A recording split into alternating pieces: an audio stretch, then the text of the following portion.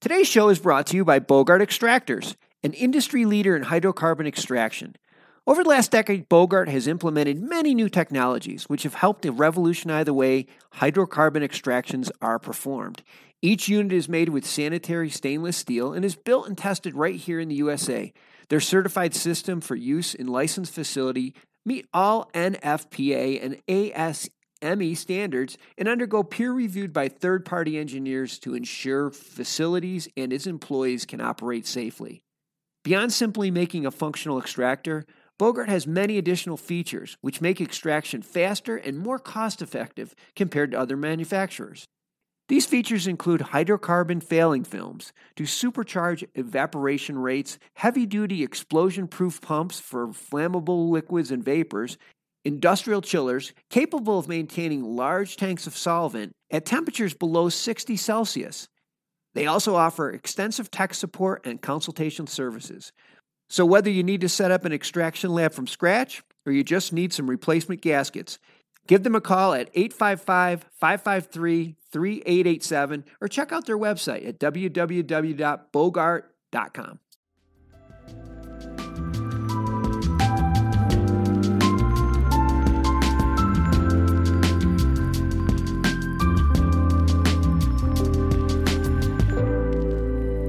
Hey guys, welcome to the Hemp Show Deep Dive.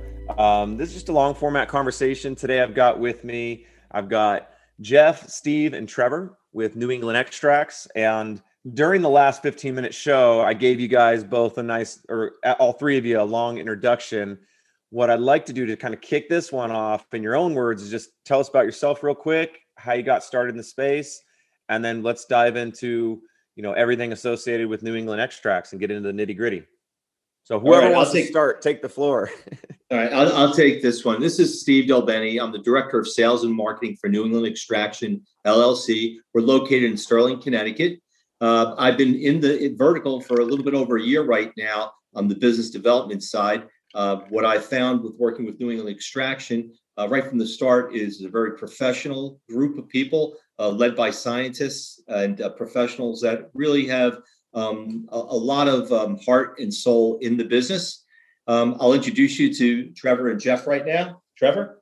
Hey, I'm Trevor. I'm the Chief Scientific Officer here. I'm originally from Maine and have been in the industry since 1999 when cannabis became medically legal in Maine. Spent time all over the U.S. in various parts of the cannabis industry. Recently switched over to join the hemp industry and CBD industry about a year and a half, 2 years ago, and found myself with these guys in Sterling, Connecticut. All right, last but not least. Thanks a lot for having us here. My name is Jeff Natal, Director of Operations here at New England Extraction. I started in the cannabis industry roughly about 8 years ago after I left the dog training industry. Natural progression is obviously extraction, going from dog training. Okay, I'm writing down a note right now. We have got to get into that conversation. Sure. Pets and CBD, they're great. So about 2 years ago, let me back up a little bit more to the beginning. Started off in Maine as well. Progressively kept getting closer and closer to Connecticut. I have family here. This is really home for me. So long-term, Maine was never really going to work out for me. I went from building my first lab to progressively, again, getting closer to Connecticut, working in Massachusetts, Rhode Island, and then finally back into Connecticut when the Farm Bill passed. I got so fortunate to be paired up with Dr. David Levine. And then from there, progressively, obviously, our team has exploded since then. And this has just been an amazing adventure to be on. And I'm glad to be here. Excellent. Well, happy to have you guys and glad to have you back after our first conversation. I think where I'd like to get started here is just to talk a bit. I mean, you guys briefly covered what brought you to New England Extracts, but I'd like to just get a quick synopsis of where is New England Extracts at right now as a business? How long have you been operating? What exactly are you doing? What's the specific focus? I mean, I already know the answer to these questions, but I want to make sure we kind of recap this for everybody that's going to be listening to this.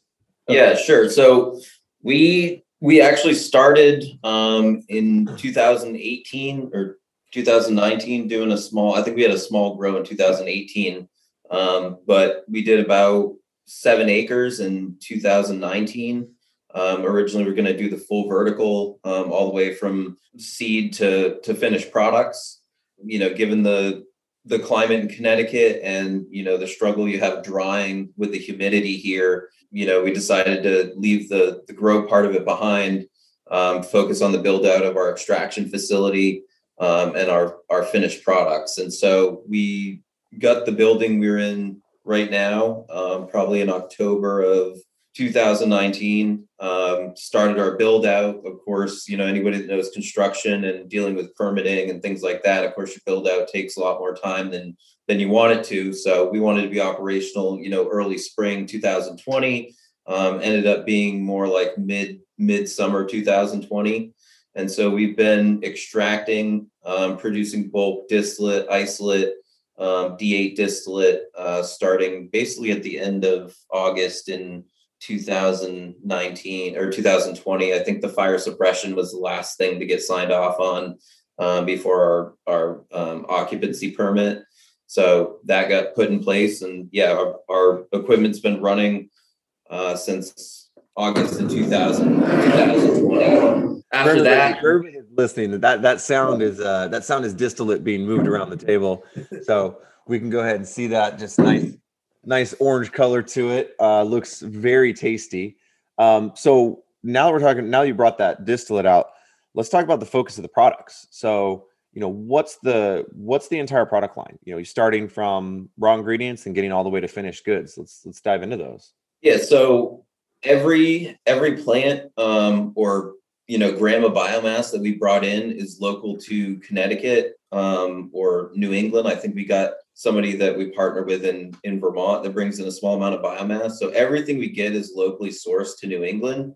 And we do that, for a couple of reasons: to support, local farmers, local economy. If anybody's ever been to New England, you kind of have that understanding. It's a very, very tight-knit community up in the Northeast. So we wanted to kind of support that narrative with our own business model. And as far as the product line, we started out doing bulk CBD isolate, CBG isolate, CBG distillate, CBD distillate, D8 distillate. And then we've actually expanded we built a formulation area in addition to our laboratory space. Our lab space is about 2,000 square feet. We're in a 20,000 square foot building. So most of the warehouse has been biomass storage and other storage. And our formulation space is probably, on the order of 300 or 400 square feet. And that's where we do our finished products of, our gummies here. I got a 400 milligram jar, 20 mgs per gummy. We do 3 flavors of those gummies, and we do 3 different types of cannabinoid infusions. So we have a 1-to-1 CBD CBG gummy, a full spectrum CBD gummy, and then we have a 20 milligram D8 gummy, and they all come in 3 different flavors. We got wild elderberry, blood orange, and then tart cherry. So 9 SKUs of gummies. The other things we do now are water soluble, which we ended up showcasing on the Instagram, made a couple mocktails today, in the interest and spirit of 420, and infused a couple of those. We didn't have enough time on the 15-minute, or you guys should have saved the mocktail for right now. I would have loved that demonstration. We had to speed Jeff up on that. It was like basically cutting him off. How's it taste, at least? Well, actually, we haven't infused it yet. That was one of the things that we wanted to, give a little. We had a chance, like you said, to do a real quick demo the other day. Nice. So what we have here, like I said, these are mocktails. I prefer these for a few different reasons. Not everybody wants to go out to a party and drink. And some people do feel socially awkward not having a cocktail in hand. So with that kind of spirit in mind, and also just the love of, especially today, 420, why not have an infused beverage? And something like this gives a lot more power to the consumer, because as you can see, I'm going to infuse my own beverage that I've already made. It's not a pre-made beverage. Now, real quick question for you there. Now that's the direct consumer, infused. That's a finished good product that consumer could purchase, right? It's kind of like, just for everybody that's well, think about this way, Jeff. Kind of like a Mio style, where you're going to be yes, an additive. Okay, Cool. But what we also offer here is a white label product line, of which Jeff is showing. And as he's putting in the D8 today, This is D8. we're putting straight D8 with over what type of potency would you say the reading is? It's just under 20 mgs per mil. So usually a 1 milliliter dose will give you 20 mgs, infused into your beverage for a lot. Well, I can't speak for everybody, but for me, that's plenty. Cheers. Salud. Ching ching. Hey, hold on. Cheers, Mark. And then we got a little gummy garnish right here. So a little CBD to even you out for a gummy. And all the products that Trevor and Jeff are speaking to are part of our white label catalog. So we offer the gummies, the crystal clear water soluble, and also in flavored. In addition to that, we have the tinctures that we also have in all 3 doses. Sure. And they're also offered in your branded products as well, or only white labeled for those? We're currently white labeling. We do not have a New England Extraction brand, but that is in R&D as well. Okay. And we have so you guys, we talked about this. We talked about this in the last one. You guys ultimately are the masterminds behind anybody that wants to create a high quality brand. Whether it's formulation around the current products you have, or theoretically creating something new, right? So you guys if I had to, and you mentioned it earlier, but if we'll talk about CBD dog treats, if I wanted to make a super quality CBD dog treat, and I would come to you guys because you guys have the raw ingredients, you have the background as far as the formulation goes, and then we would work together back and forth to then figure out what my vision is and help you guys to execute that vision. That about right? Yeah, absolutely. But what we are also able to do is give a lot of support along the way. I don't feel that our relationship ends after a cash is dried and been cashed, put into the bank. Our relationship needs to go a little bit further at times. There are definitely people that come to us for a little bit of consulting as well. There's tons of great ideas out there, and having people around like Trevor really gives us a lot of ways to help make sure that the client's goals are met and achievable in the first place. They are always, but we're here as a support system as well.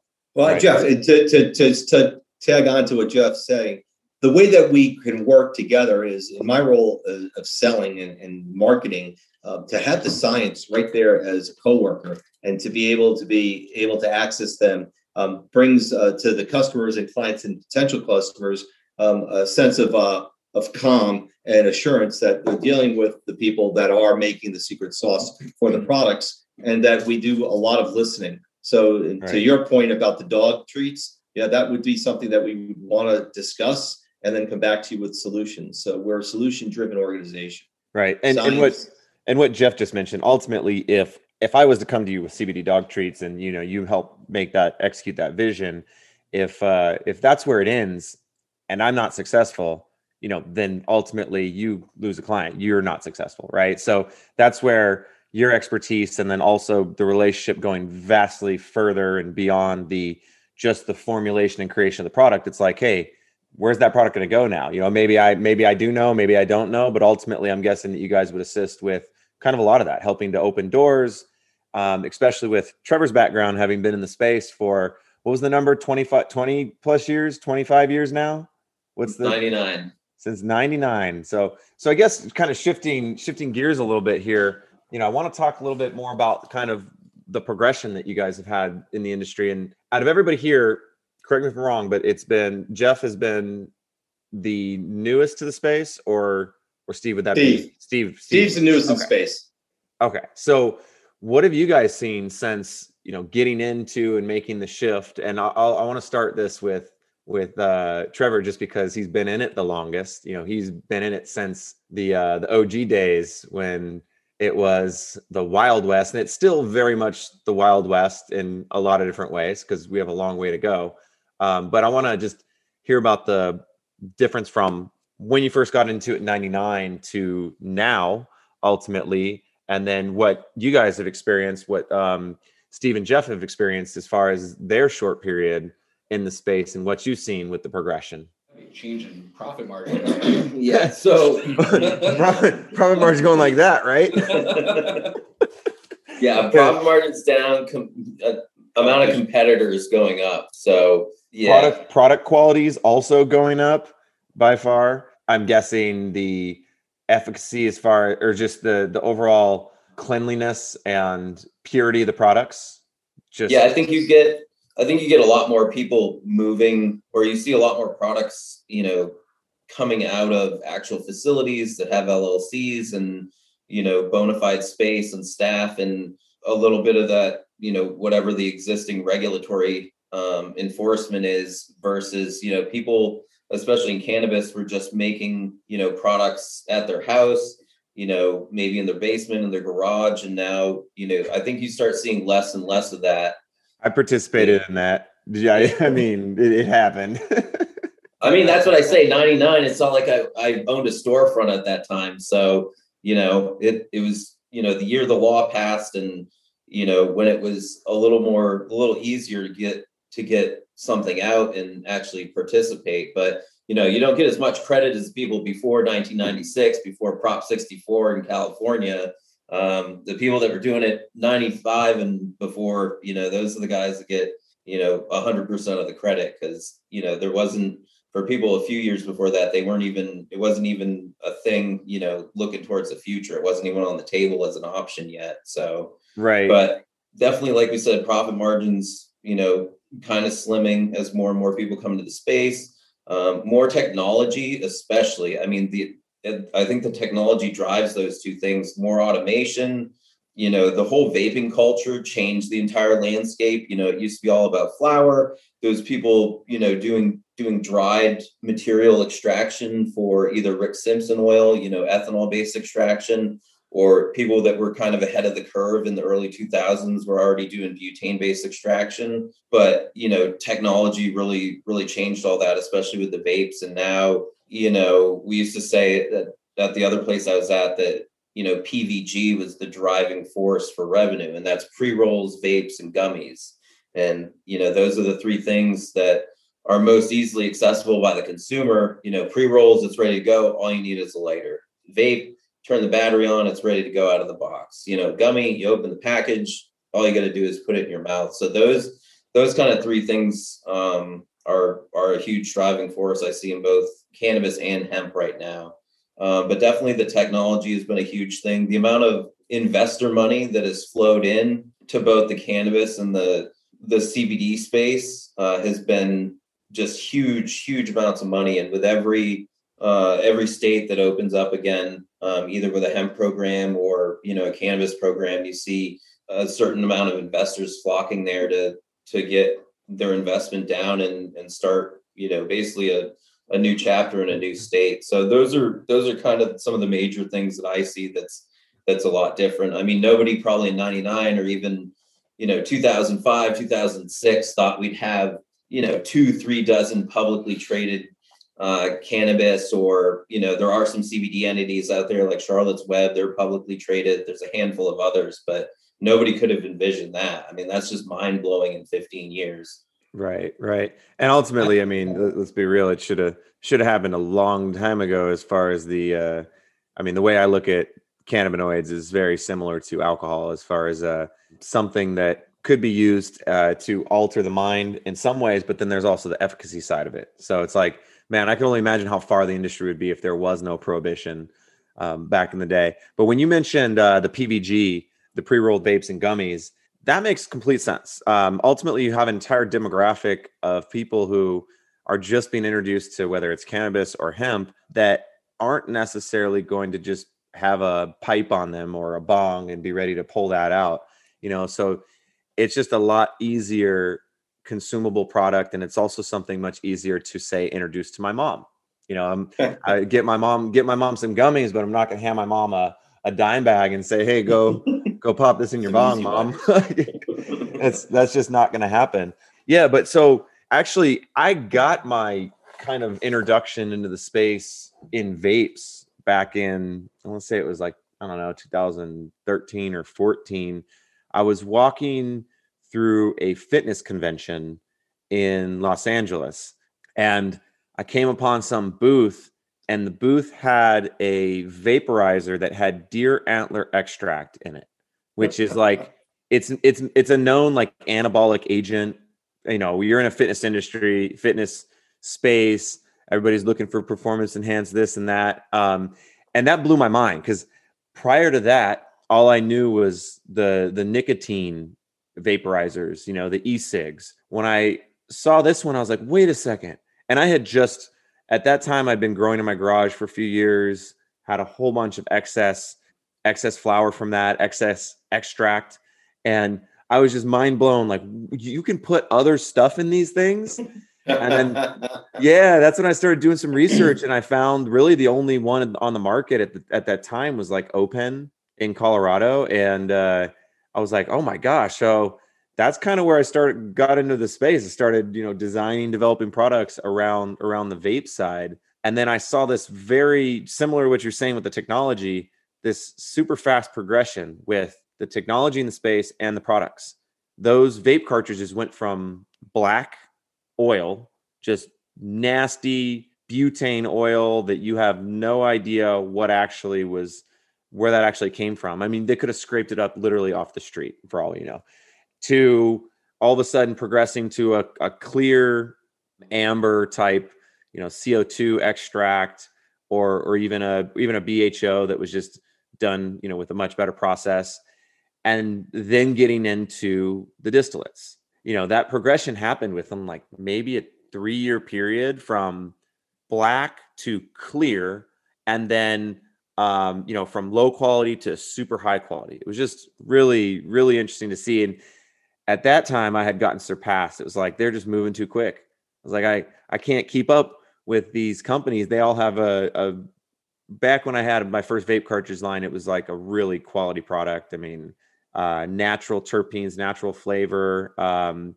winterized, but not, but still full spectrum. And then all of a sudden it just got better and better. And then it got almost too good, as in pure distillate with like reinfused terpenes that are non-cannabis. So we're like reinfused flavor compounds and stuff.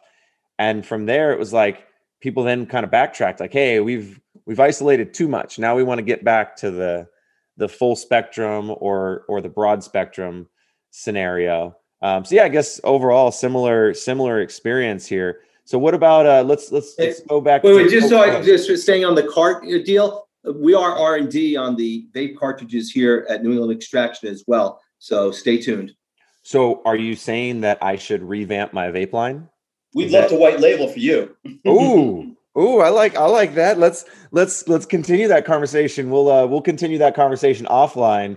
But I've got some definite. Actually, I didn't mention this. I had my first vape cartridge I designed it fully myself and had it shipped off to manufacturers in China. And this was back when it was like impossible to get things not to leak. It was like everything. You maybe had it for like 3 days, 8 puffs, whatever it was, but one way or another, you would come back to, and that thing would be leaked all over your bag. So I was always kind of trying to get there. And then now you look at the vape cartridges and it's like pure glass, all ceramic, the ceramic coils, and they're so much better. It's crazy. I don't know what I introduced into my body back when I was getting those probably the heavy metal. Yeah, that's what I was going to say. They're getting more stringent on the heavy metals, the amount of, cadmium that they got to put in the coils. And now it's moving mostly to ceramic. And so it's definitely got a lot healthier, as long as, what people are putting in there, is equally healthy. I think, the technology is at that point where it's like pretty safe, depending on which vendor you go to. Right. Well, I'll probably find out. I don't know, maybe give it another 5 or 10 years and I'll figure out if that, time had any effect on my lungs. Let's hope not. But yeah, I guess what you don't know, right? So at the time I had no clue that those coils had issues. So obviously part of that is the fact that they were brand new, right? I mean, that whole product segment was incredibly new. And if there wasn't the prohibition on this type of stuff, maybe that product segment would have developed a lot faster. So hopefully there's a lot of people that aren't harmed from, those past vape cartridges or even the oils that were loaded with, what is it, Eagle 23 or whatever that I don't even remember the name of that pesticide. Paclobutrazol, I think. Yeah, well, you're the chief science officer. You should know. But yeah, the other thing that increased has been, the ability to find a testing lab and test it at reasonable, costs. And that's something that I've seen, explode. In Maine, when they started, there was no testing program. I think finally now, they put a testing program in place, but a lot of the other states, Colorado starting out, they really kind of led the way on, opening up testing labs and making that part of the program and getting it, so it's easy enough to submit samples. It's cost effective. And now, I can't even name 1/10 of the amount of labs that are all over doing testing. And you even get, other labs that were doing environmental testing, water quality testing. And they're like, hey, we got the lab space, let's buy some more instrumentation. We'll get into the cannabis and hemp testing. And now, you could throw a dart at a map and be within 20 miles of a hemp and cannabis testing lab. So I think that's a big help. Well, and as you all know, they vary widely. I mean, I've visited testing labs that are like a shoebox, like 2 pieces of equipment. They got a gas chromatography machine and I don't know what everything else is. But then we've actually had several labs, some incredibly large labs that have every certification that you would need to do all different types of non-cannabinoid, style testing, but all the way down to pharmaceutical clinical trials, and have been around for 25, 30 years that kind of did, what you had mentioned, where they have actually this specific lab has I want to say, I think it's 100,000 square foot facility. Like, it is a monstrous lab handling stuff all across the country. I don't know. My brain doesn't remember so well after all these football hits. So maybe I misquoted. Maybe it was only 20,000, but I timed it by 5 just to make it sound bigger.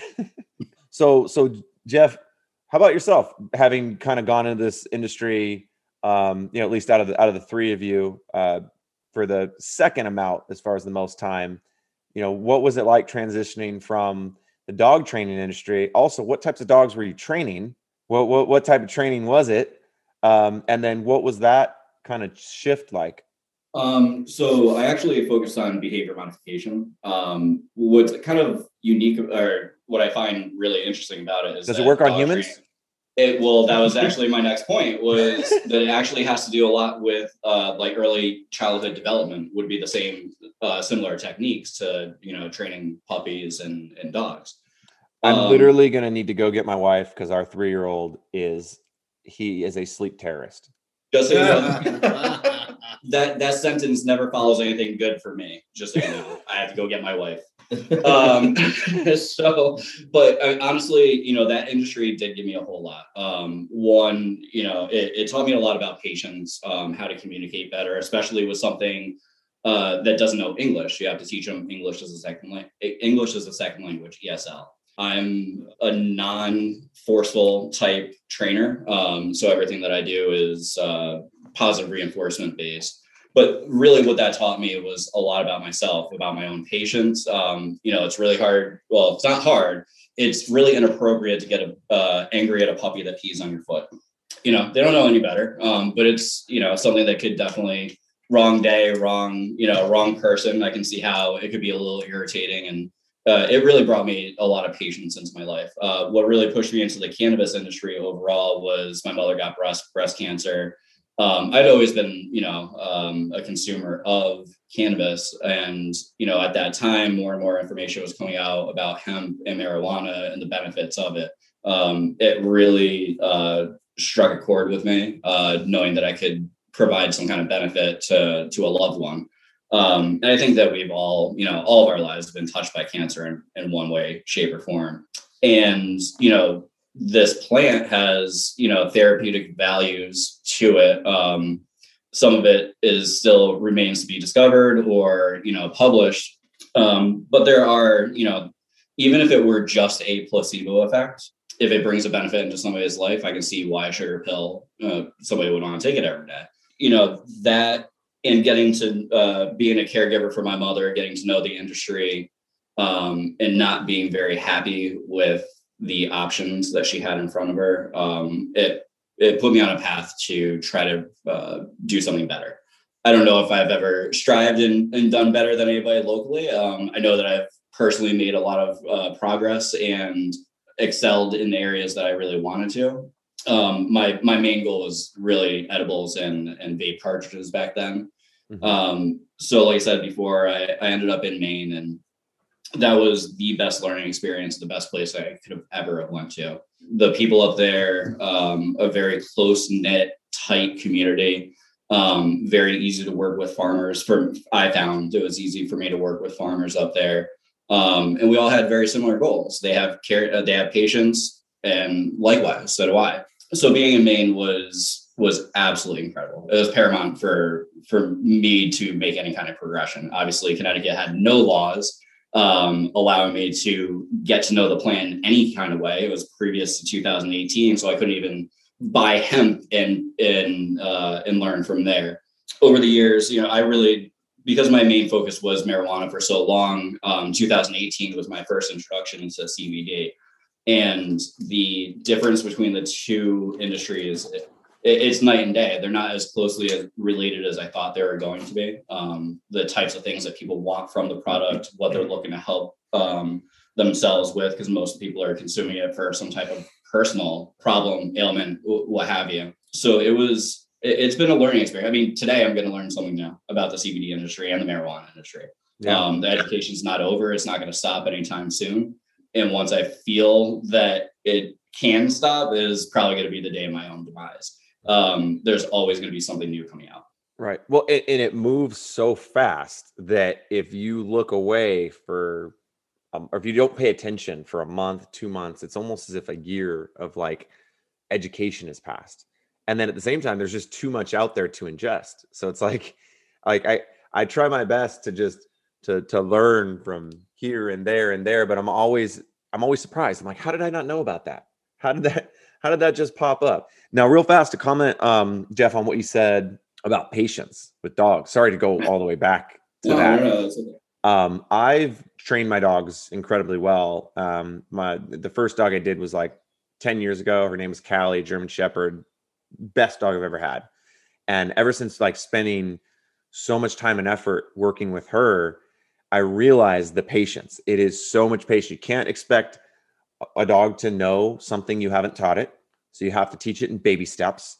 And then in just like, I hate to say it, but in raising my son, so many of those things reign true. It's like baby steps. Like you have to just progress slowly. You can't, just like they're not just going to step up to the plate and knock a home run when they don't even know how to swing the bat. So that's excellent. Now, one of the questions I have for you is with the dog training, what type of dog do you have now? Oh no. Pomeranian? No, American Bully. So an American Bully is not an American Bulldog. I know what an American Bully is. Yeah. Honestly, I just learned a year ago. I had never seen this breed before. Oh, but you have one? Yeah, but now I have one. Those are they're monsters. I've got a buddy that has two. What's their names? It's like Conan and Gozira or something like that. And they're just monsters, and they actually sleep in the bed with them. I don't know. That's crazy. Well, I had a 180-pound English Mastiff first. So it's been different. A lot of people will walk up to my dog and say, "Oh, that's a huge dog." And I'm like, "Which one?" My pit bull at the time was tall enough, or I guess short enough at 65 pounds that he can walk under my Mastiff. Wow. That's crazy. Yeah. That bully breed, scary looking, but they're all sweethearts. They're so they just get a bad rap. But right now I've got a Belgian Malinois and a German Shepherd. So love it. Both of them are semi-rescues. One of them, the Malinois, was actually, he was going to get put down. This is actually slightly interesting. Sorry to take a total tangent. I'm in Arizona. I went to a MEDA conference, so Marijuana Industry Trade Association conference out there. And I had maybe a month or two earlier lost my German Shepherd Callie, and looking to pick up another dog for her brother, who I had at the time, his name was Bullets. And one popped up on the rescue, and I look at him and I'm like, oh, this guy looks great. So I get the owner. The owner is a detective in San Diego who couldn't handle the dog. I'm not sure how he got it. My guess is because he's a Malinois, maybe maybe because it's a precinct and I don't know, maybe someone had a litter and was like, hey, who wants a Malinois? Who wants a Malinois? Mm-hmm. But for anybody that's ever had those things they're insane. They are mental maniacs, tons of energy, and then also physical freaks. So he's about to get put down at the shelter in Carlsbad. So I call him. I said, hey, I'm going to be there in 2 days. Don't put him down. I get him. He's dog aggressive and people aggressive. And I'm like, you know what? I'm going to give this a try. My wife was pissed. I brought him home. So mad. I mean, the moment I get him home, he tries to attack my other dog. And yeah, I had to have him muzzled for the first month, but slow progression, right? Baby steps. Now he is the best dog, friendly to everybody, people, kids. It's just crazy. This dog was about to get put down. I wish I had video of all of it. I don't have that. But sorry for that tangent there. But no, I want to jump over here to Steve. We've had you waiting for a while. So how about when you entered the space? What have you seen as far as the changes and ultimately the progression? Maybe as far as you learning and growing as well. Well, I come from business development background for my entire career, and I had been looking at the CBD vertical for the last 5 years as I've gone through some changes career-wise. Startups were where I was focusing on with a variety of industries, but I always kept my eye on the CBD. The extraction lab was something that I thought was really exciting for me because it's one step away from the ground and the plant, but then it's to such a myriad of possibilities for formulators, manufacturers who could take our raw products that are been extracted and go to market. And so as I watched the prices for full spectrum and isolates be at a certain benchmark, I said, well, there's definitely a lot of skin in here. This is probably, and you read so much that was out there as the information was coming. So my experience is that the commodity that we have, it's an edible, it's a consumable, it's whatever you have, it's constant. So we got to plant seeds every year. We've got to grow it, extract it, and then formulate our products for the consumption by an ever educated and growing population of people that are wise to it. So knowing that something like this, which is our D8 formulated, look at the color. These guys work really hard to get to this point. Crystal clear. There's not even really much of a tint to it at all. It's basically clear. That's it. I was going to say clear color, but no, it's clear. That's awesome. So to the point being, there's a lot of work and a lot of time, a lot of energy to get to that point. And my observation of the industry with so many bigger types of players getting into the space has really had an effect on the price points for these offerings that we have, as our competitors do as well. So we are doing what we need to do to pivot, to work on the cogs, so to speak, of the business, to be able to still have the quality of our products at a price point that will be competitive. So we are pivoting there. So in an observation for me, just in a very short period of time, 6 months here with doing extraction for me, we've had to make some changes in our approach to our products and our price points for our products. But I still believe that we can give you the type of quality that you want for a price point which is competitive. I am hoping that as the bottom has hit, in my opinion, and as the economy is starting to really come back up, we're starting to do more. I think the roaring 20s are here. I think the FDA maybe taking a closer look in 21, 22 to the hemp industry is very important to us. And as other states are becoming normal and legislatively allowing recreational to become in there, we here in Connecticut are very most looking forward to that event happening as well, because we here at New England Extraction are ready to switch gears a little bit even with that. So I'm very hopeful and very excited about the future. The O Cannabis Conference and Expo returns to Toronto June 1st through the 3rd, and there are still good booth locations available. This exciting event is free for cannabis retailers and will feature Tommy Chung receiving a Lifetime Achievement Award at the O Cannabis Industry Awards. For more information about exhibiting or to register to attend, go to ocannabis.com. That's OCANNABIZ.com. Sure. So I'm going to kind of springboard off that because I did have a question that was lined up earlier. It was actually for Jeff, but as the group as a whole, and it was to comment on the declining margins. For anybody that was around in the, let's say, like 2012 or 13, I mean, I've seen prices of CBD, of a kilo of CBD distillate go for 25K or higher. And then all of a sudden when isolate became a thing, isolate was like, oh my gosh, everybody was seeking isolate, and it was like $18,000 a kilo. And then it dropped all of a sudden after 2 years, you could find it for like $1,800, but then you find out it's being shipped in from China and it's loaded with heavy metals and you don't know where it came from. What have you guys experienced as far as that, as far as the margins as a whole? Especially if you've been in it long enough to see it where it was at its peak, and then you mentioned, Steve, you mentioned hit the bottom. I'm not sure if you were referring to the price margins on, say, the distillates, isolates, or you were referring to the actual economy and what happened with COVID and so on. I was speaking to the prices of, say, raw material that we work on. Okay, so yeah, I'm hopeful for that too, that it hit bottom. Yeah, so I guess overall, I'm looking for some comments and some color commentary on a little bit more detail into that. What have you seen? Where were they at? Where have they gone? And then, Steve, you mentioned you're optimistic that they've hit the bottom. Do you see them leveling out and it becoming a kind of a fair playing field ultimately? Because it's been a race to the bottom for the past 10 years since people have even known that it could be a commodity. And last comment, which I'll get into a little bit later, is the sharks that have entered the space. I mean, I dealt with a few that, man, some of these people could have cared less about the actual plant or the efficacy of the product. And it was just a straight so-called gold rush. And it was just, oh man, I mean, yeah. So I guess I'm going to turn it over to you guys to just kind of give some insight or some detail into what I was just talking about there. So, yeah, I mean, I think it's been extreme, like you mentioned, from 2012 to, 2020, 2021 now.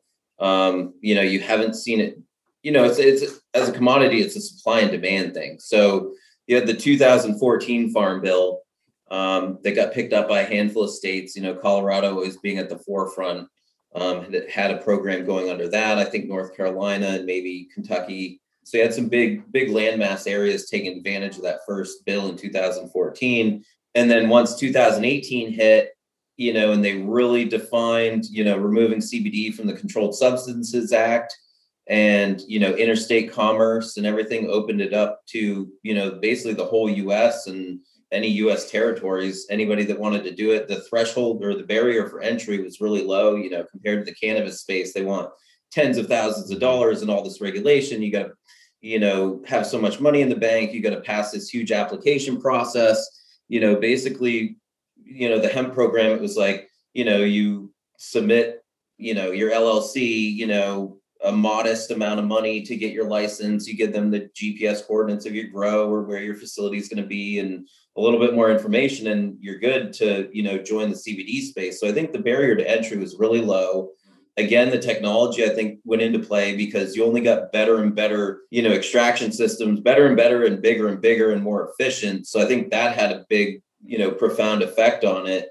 And then the other part of that is, the lack of regulation we see, the testing, as we mentioned, with the COAs. And last time I did kind of a 5-minute with a couple of slides talking about that. But there's not a lot of enforcement compared to cannabis. Cannabis is much more highly regulated, much more tracked. It's a lot harder to fake things in cannabis than it is kind of with CBD.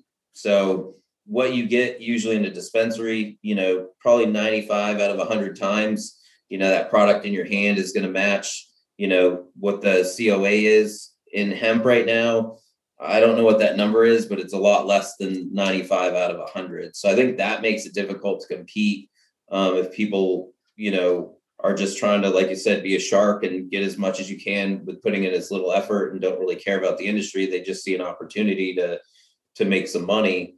People So are I think, some of them are trying to go on vacation off of one deal. It's like trying to yeah, retire. I'm trying to retire on one deal. I don't know. Did you guys ever get the you might have been privy to this, like I need 100,000 kilos of CBD for some NFL contract that they're trying to do. I mean, I must have gotten that message from like 3 or 4 different brokers, and I'm just like, no chance this is real. I mean, maybe there's probably some grain of truth. I mean, we know that there's the NFL is working on some studies, and I think Dr. Babone talked about that. But it's like, sorry, they're not looking to go to you, Mr. Broker over there. Like they've got their means. Like they're going to go to some of these bigger players that have been around for a long time to go ahead and execute those deals. Yeah, so I just find that really interesting. Now, question for you on that: do you have any interesting stories or interesting situations that have happened related to similar, let's say falsified COAs or fake deals that you would like to go ahead and share? I mean, leave out any spicy details if you need to. Yeah, sure. So, I mean, Steve can talk a little bit to some of the, outrageous stuff that either comes through LinkedIn or Instagram or comes through the phone line about, like you said, I want 1,000 kilos a month or 10,000 kilos a month. And it's just like, yeah, maybe but you look up the company and yeah, it is an LLC, but they don't really have a website and there's not that much info about them. I mean, he can talk more about instances of that, but yeah, we have found, in our own development of D8 and coming out to have, a competitive product at a competitive price, we're comparing we have in-house results. We have our own HPLC. So we run everything alongside our R&D efforts. And one of the things we did was go out and actually purchase, probably from the first 20 hits on Google, the first, 2 pages on Google, a dozen products and just tested them in-house. And, there's a lot of stuff that doesn't really add up. Man, y'all should have published that. You guys should have made that into, I mean, I know there are stories that have done that. I mean, there are, investigative journalists and different groups that have done exactly that, but that makes complete sense. Any lab should do that. They should just go purchase the top 20 CBD goods that you find when you're searching on the internet, and then test them all as the lab and say, hey, here's what the reality is. Here's what they say. Here's what the truth is. I'd love to do that. I mean, maybe we can even take it a step further than a website or a news article. Maybe we can partner with Netflix or something, call them up and do like a full-blown documentary on it. Yeah. That'll be my next call after this. I'll see if they're interested. Dude, I was before you said that, I was actually going to say that some of these stories are so interesting that to just highlight an entire episode of something on one of them at a time would be some super engaging content. It'd be hilarious. But Steve, so what, because I mean, I get some of this stuff on LinkedIn all the time. I actually was pretty heavy on LinkedIn for a while, and then it just became too much. It is too much of a just marketing spam website that if I go on there right now, I've got, I want to say probably a good 2,000 or 3,000 messages that are not responded to, that I'm just like, I don't even want to get started. Steve, how's that been going for you on LinkedIn? Well, look, with everything in life, if you're in sales, there's the wild gooses that you shouldn't be chasing, or the turkeys, we'd call them. And as I've developed in my career, I've been a leader, I've been a manager, so I've trained people. And, that's a tough reflex to check in. The phone rings, I need X number of that, and then walks into a manager and says, can we make this happen? And what price point? And you get all excited. You just want to take that person and say, look, I know what you're going through right now. Take a deep breath. Now let's really break this thing down. And in this business, what drew me to go and work was I did a little research on Dr. Levine. Jeff had mentioned it, David Levine, MD, retired board certified surgeon, state of New York, professor, taught, he built this business, founder and CEO. That drew me to him. I was working for another extraction laboratory. Things didn't work out, but the timing was right for me.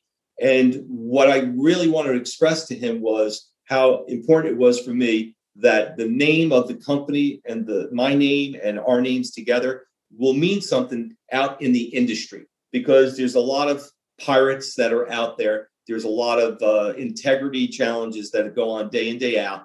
And working, knowing that we all have the same marching orders and our mission statement is important. But to maybe one of them was I did get an inquiry through LinkedIn, similar to that, and it was a broker type of question. And you say what really hurts or helps our industry. I think the whole brokering of this and treating it as a commodity has really gotten us to this point right now, where it is a commodity that's just a number. And I think people that look at this business as just, X times Y equals what I'll get in a check or a purchase order are missing the boat in this. This isn't just like we're selling, widgets, et cetera. We're selling a product that does make a difference in people's lives.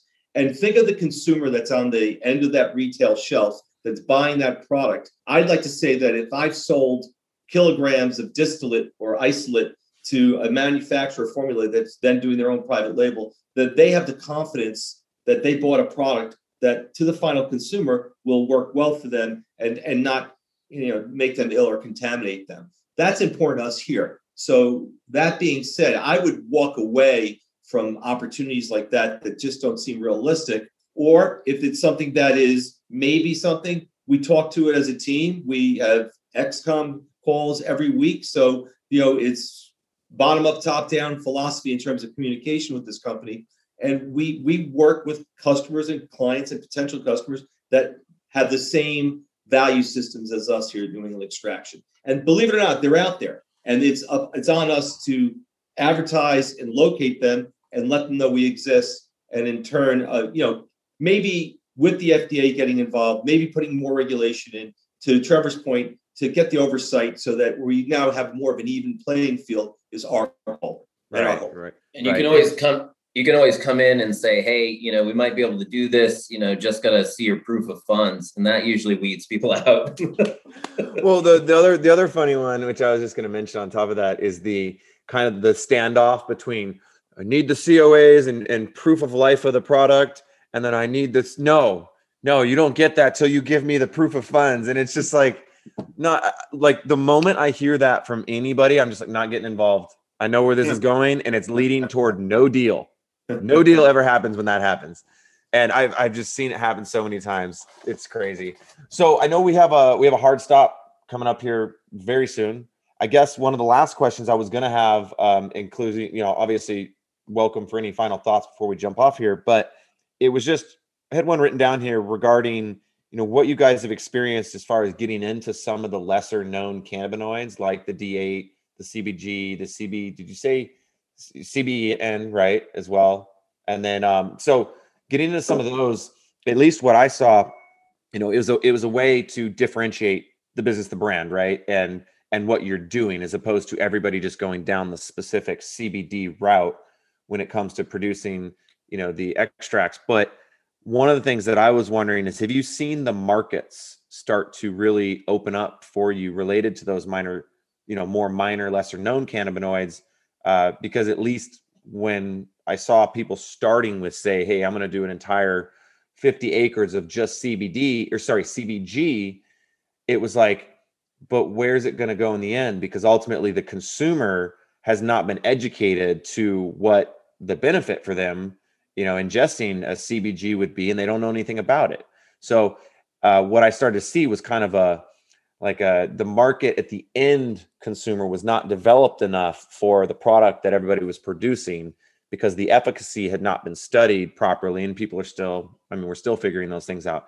Have you seen anything related to that, having, participating in some of the lesser known cannabinoids?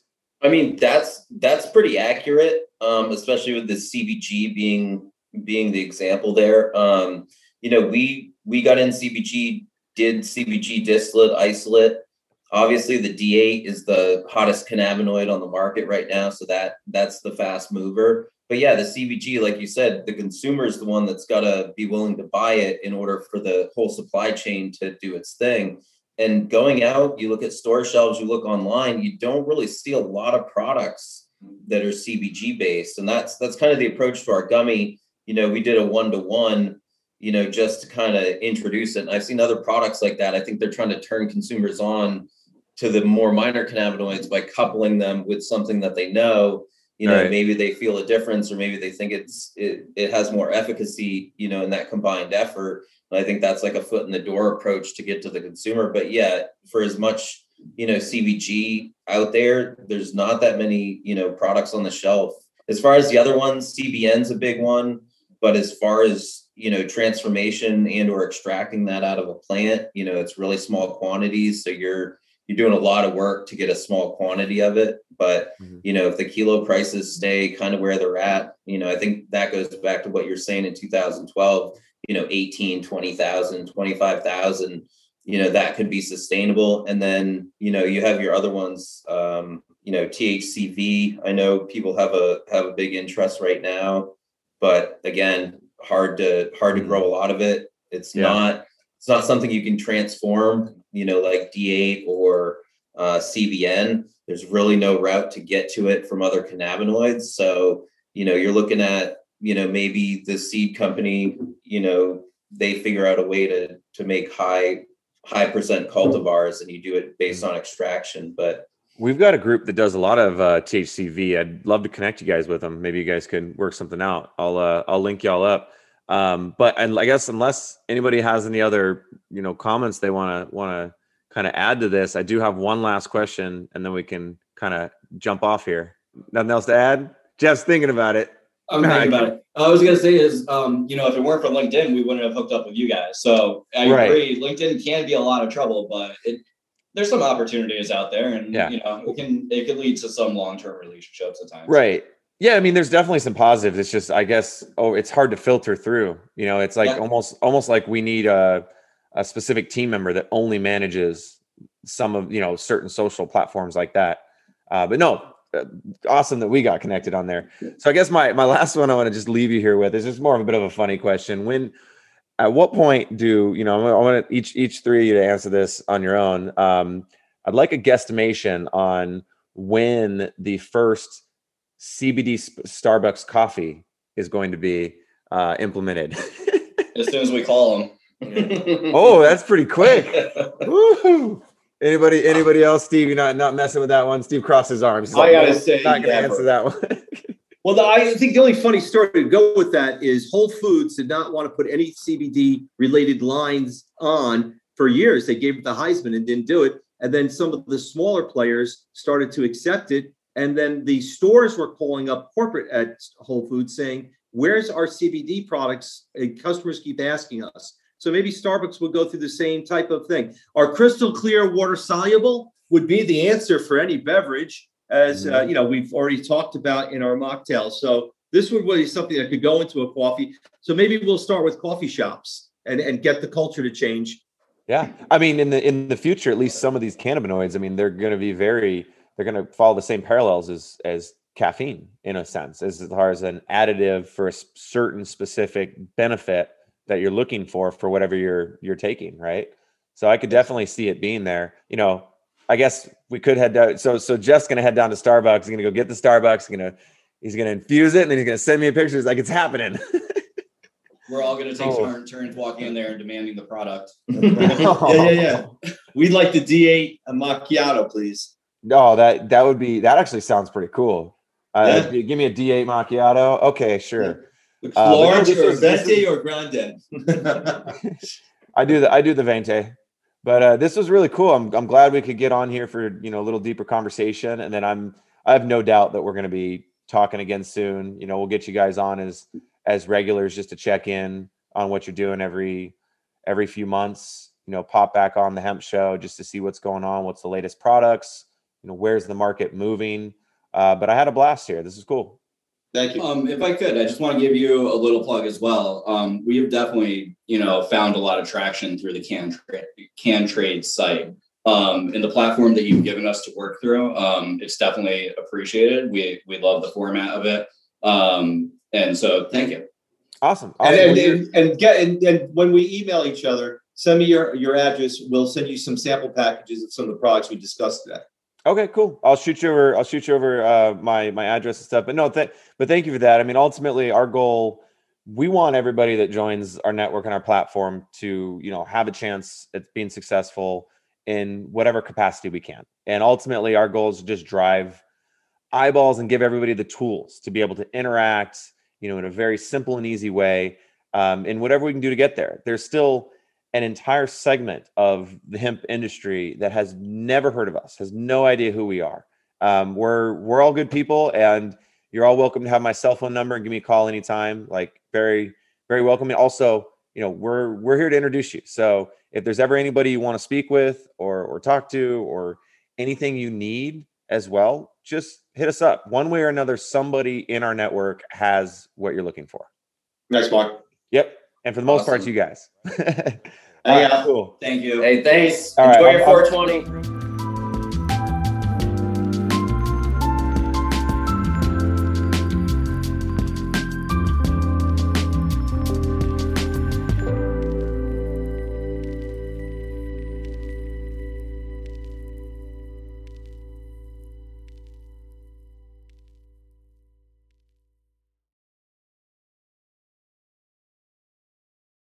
Thanks for listening to today's show. To check out more great cannabis podcasts, go to podconnects.com.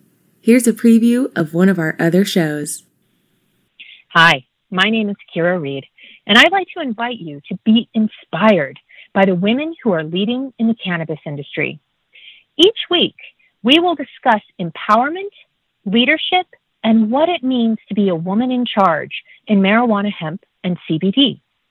As the founder of the Women Empowered in Cannabis community, I have had the great pleasure to get to know many brilliant and talented women who are CEOs, executives, politicians, advocates, and community leaders that are focused on creating a cannabis economy that is just, fair, and equal. We'll learn how these women make decisions, how they navigate a predominantly male industry, and what they're doing to level the playing field for women. I hope you'll join us.